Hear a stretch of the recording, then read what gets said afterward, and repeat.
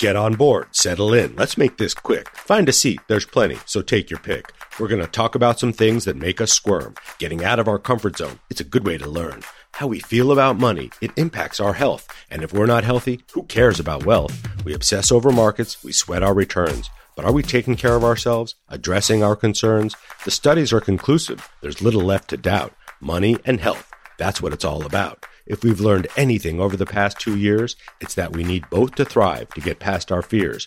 We need tools to tackle physical and financial stress. That's where we're headed on the Investopedia Express. Hey friends, a quick reminder that we will be hosting a free virtual online summit on September 21st, that's Tuesday, at 1 p.m. Eastern Time, called Your Money, Your Health. Investopedia is teaming up with our friends at verywell.com and leading experts in investing, the global economy, public health, and the future of healthcare to answer your most pressing questions about your money and your health, those two key ingredients in all of our livelihoods. That's the Your Money, Your Health Summit from Investopedia and VeryWell, Tuesday, September 21st at 1 p.m. Eastern Time. It's online and it's free. Go to Investopedia.com/conference to sign up for your spot now. Well, all aboard, my friends, and welcome to the two toughest weeks of the year for the stock market. Historically speaking, that is. September is earning its reputation as the trickiest for stocks, and the final 2 weeks of the month are particularly dicey. Global markets are under pressure to start the week yet again, and last week delivered more of the same menu we've been seeing for the past 6 weeks. U.S. stocks under pressure, mixed signals from the economy, mixed messages from health regulators and policymakers, and a flight to safety among big investors looking for cover. Now, to be sure, U.S. equity markets are still within about 2% of all-time highs, but the sentiment has surely shifted. You've lost that love and feeling. Whoa, that love and feeling. Maverick and Goose, where are the top guns when you need them? The S&P 500 fell 2.3% over the past 2 weeks. That's the biggest drop since February, and there are many bear markets roaming all over the stock market right now.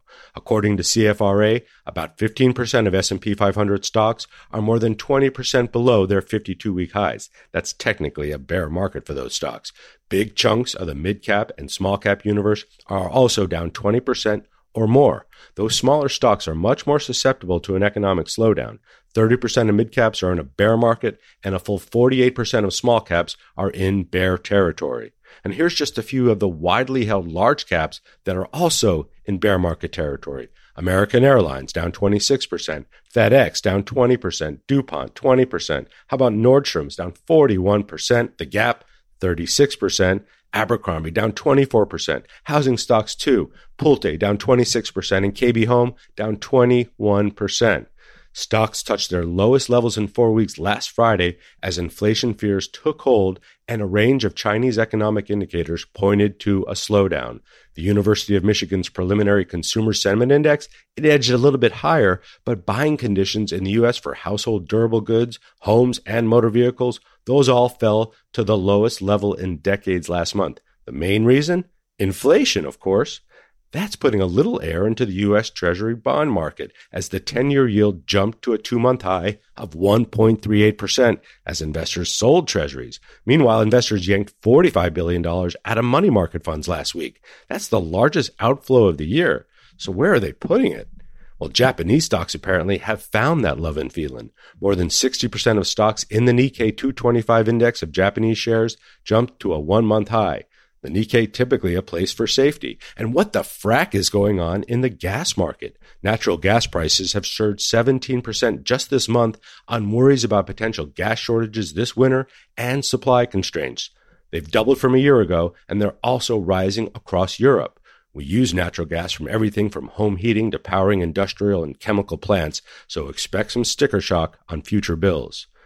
And can we get a little junky? Because the junk bond market is popping right now. So far this year, U.S. companies have issued more than $361 billion of bonds with speculative-grade credit ratings, according to S&P Global Market Intelligence. That's the second most junk bonds ever sold in a single year, and it's on pace to surpass 2020's $435 billion record.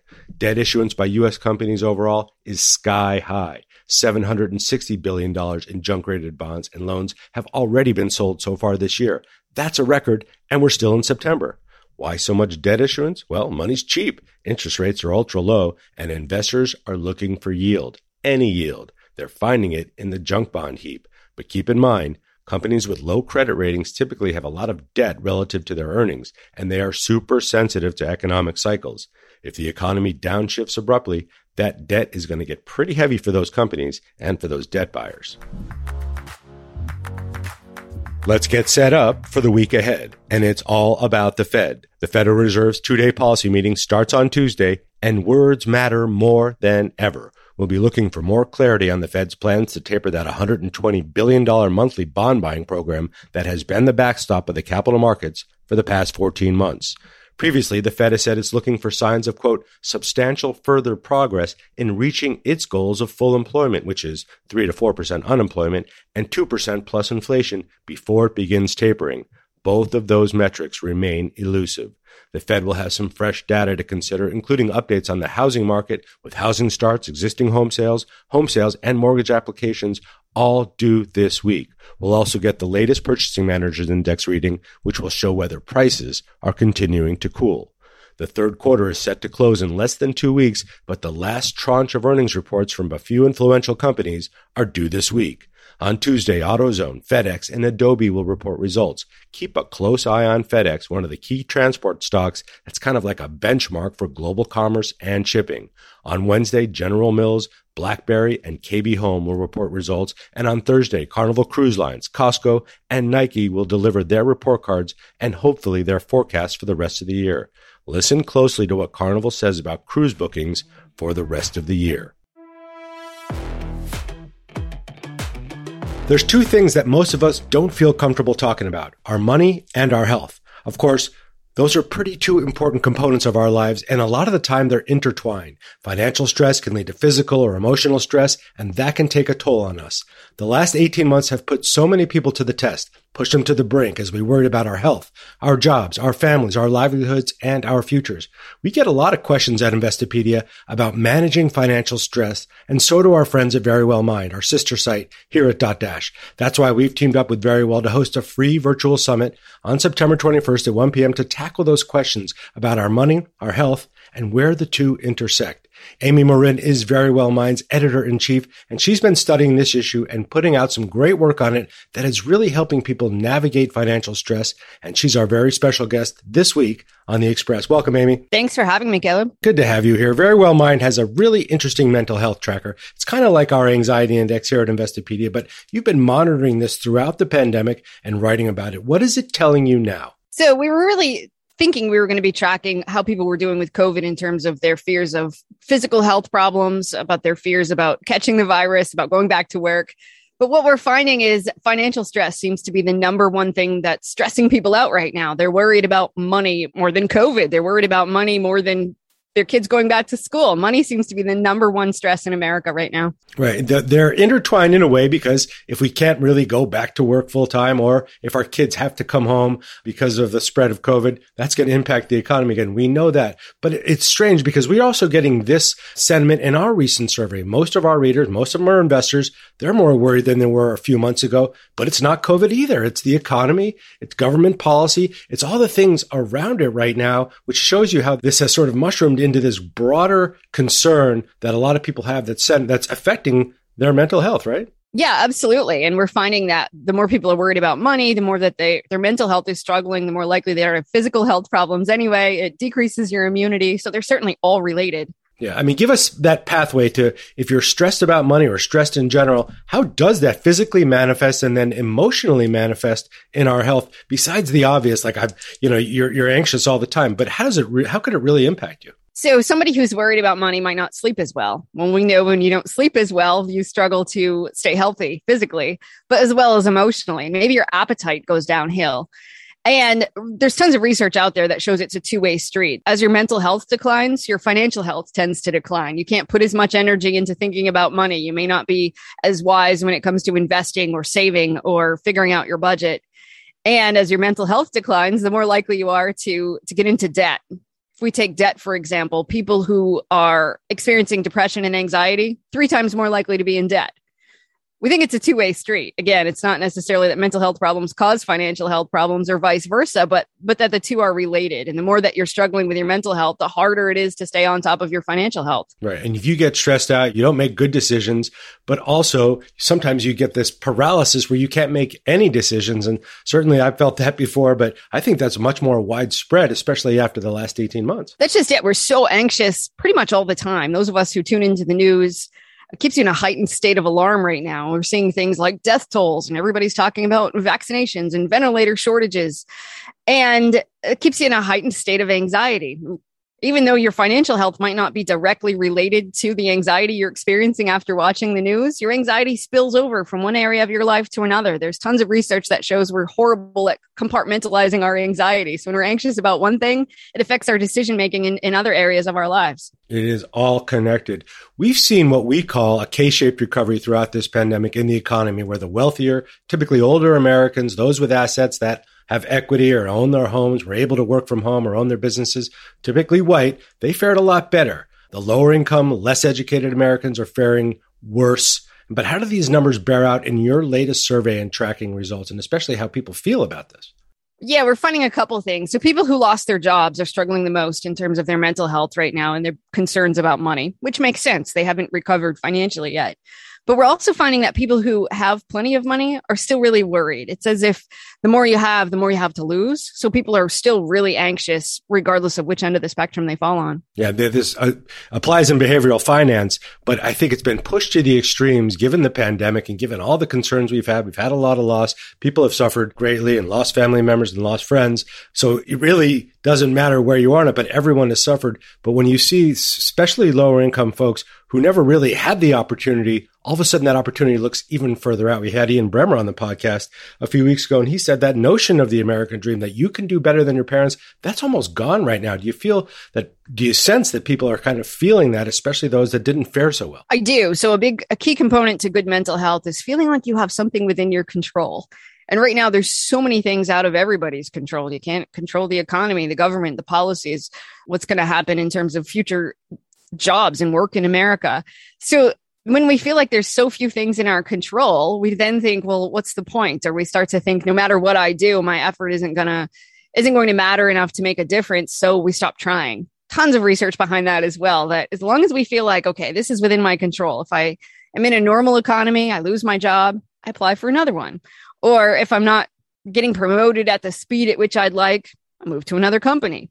Right now, all of that's up in the air. We don't even know what companies are going to exist or when people are going to go back to work or what kind of products and services and how the economy is going to look next year. So for a lot of people, all that uncertainty, and we're seeing that with younger people, especially, that the younger generations right now seem to be the most stressed out when it comes to money. And I think that's why, because they were thinking, okay, I'm going to get out there and I've got all these dreams after college and I'm going to do this with my career. And now it's so many big question marks. Like, what are you going to do? What's the world going to look like next year or the year after that? At the same time, Amy, we've had this kind of manias within the capital markets, the stock market where we live and hang out, where we've had these meme stocks where lots of people, about 18 million people started new online accounts to start trading, chasing stocks, chasing cryptocurrencies, chasing NFTs, these non-fungible tokens. So in the midst of all the uncertainty are these manias for capital assets, some of which are a little bit dubious. That I found fascinating in the past year, but it's not like this never happened before.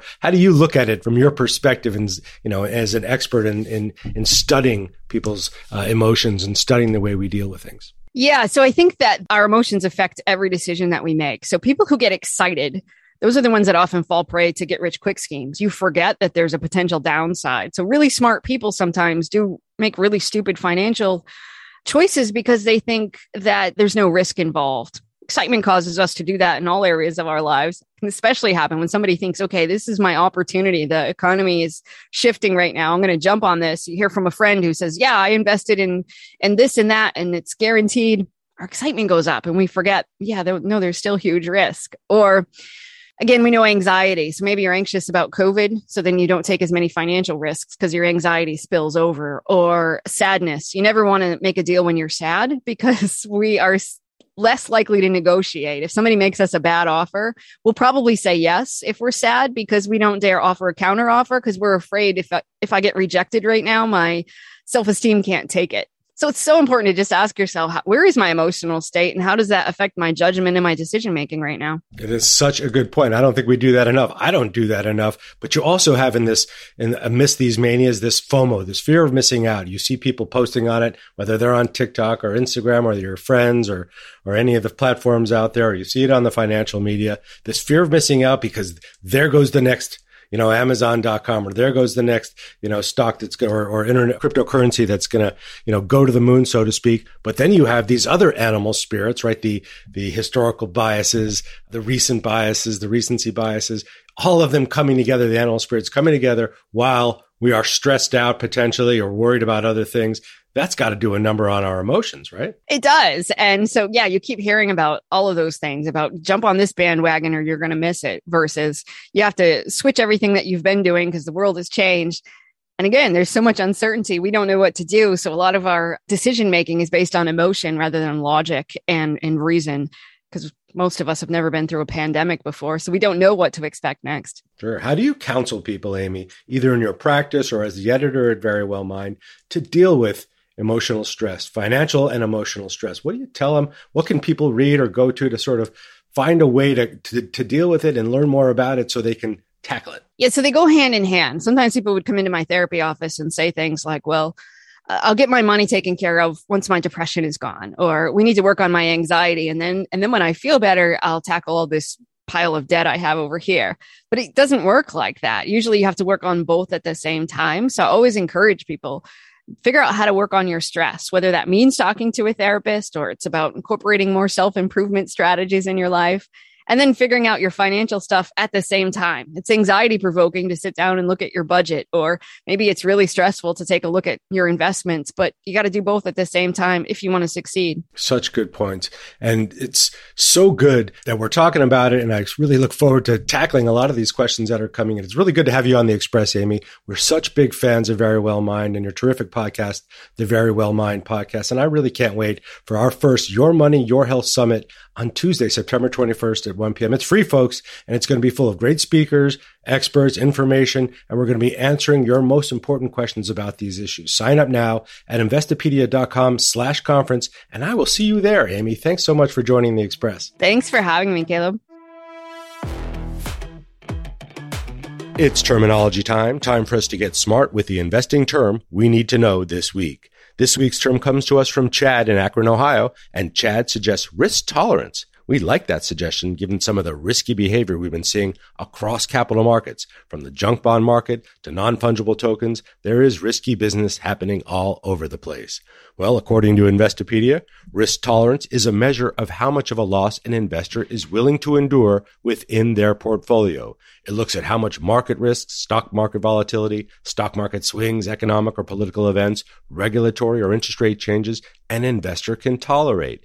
Age, investment goals, income, and comfort level all play into determining your risk tolerance. An aggressive investor, or someone with high risk tolerance, is willing to risk more money for the possibility of better returns than a conservative investor who has a lower risk tolerance. I'll tell you this, knowing your risk tolerance is about the most important self-knowledge you can have in the investing game. Know thyself and know thy risk. Great suggestion, Chad. You'll be getting a pair of the always stylish Investopedia socks in the mail, and we'd like to see you sporting those at your next round at Firestone, if you're a player, or just around lovely downtown Akron, one of Ohio's most beautiful cities. We're going to let Annie Duke, a world champion poker player and a pretty savvy investor, take us out this week. Annie is a student of investor and gambler behavior, and she uses her knowledge to help her excel at both of those trades. Here's Annie speaking at a TEDx talk at Georgetown University, talking about how we use what is called motivated reasoning to confirm our biases, even when we're wrong and it costs us money. Motivated reasoning is when we tend to only pay attention to things that confirm the evidence we want to believe, and when we actively work to discredit evidence that disconfirms what we want to believe. I think I do that all the time. Now, I'm not saying that no poker player ever went broke because they didn't bet too big. I'm not saying that no startup ever went broke because they actually didn't have enough capital, but they had the world's greatest idea. And I'm certainly not saying that all of the banks that have ever gone broke didn't go broke because they didn't have a good risk management department. But what I know is it's not all of them.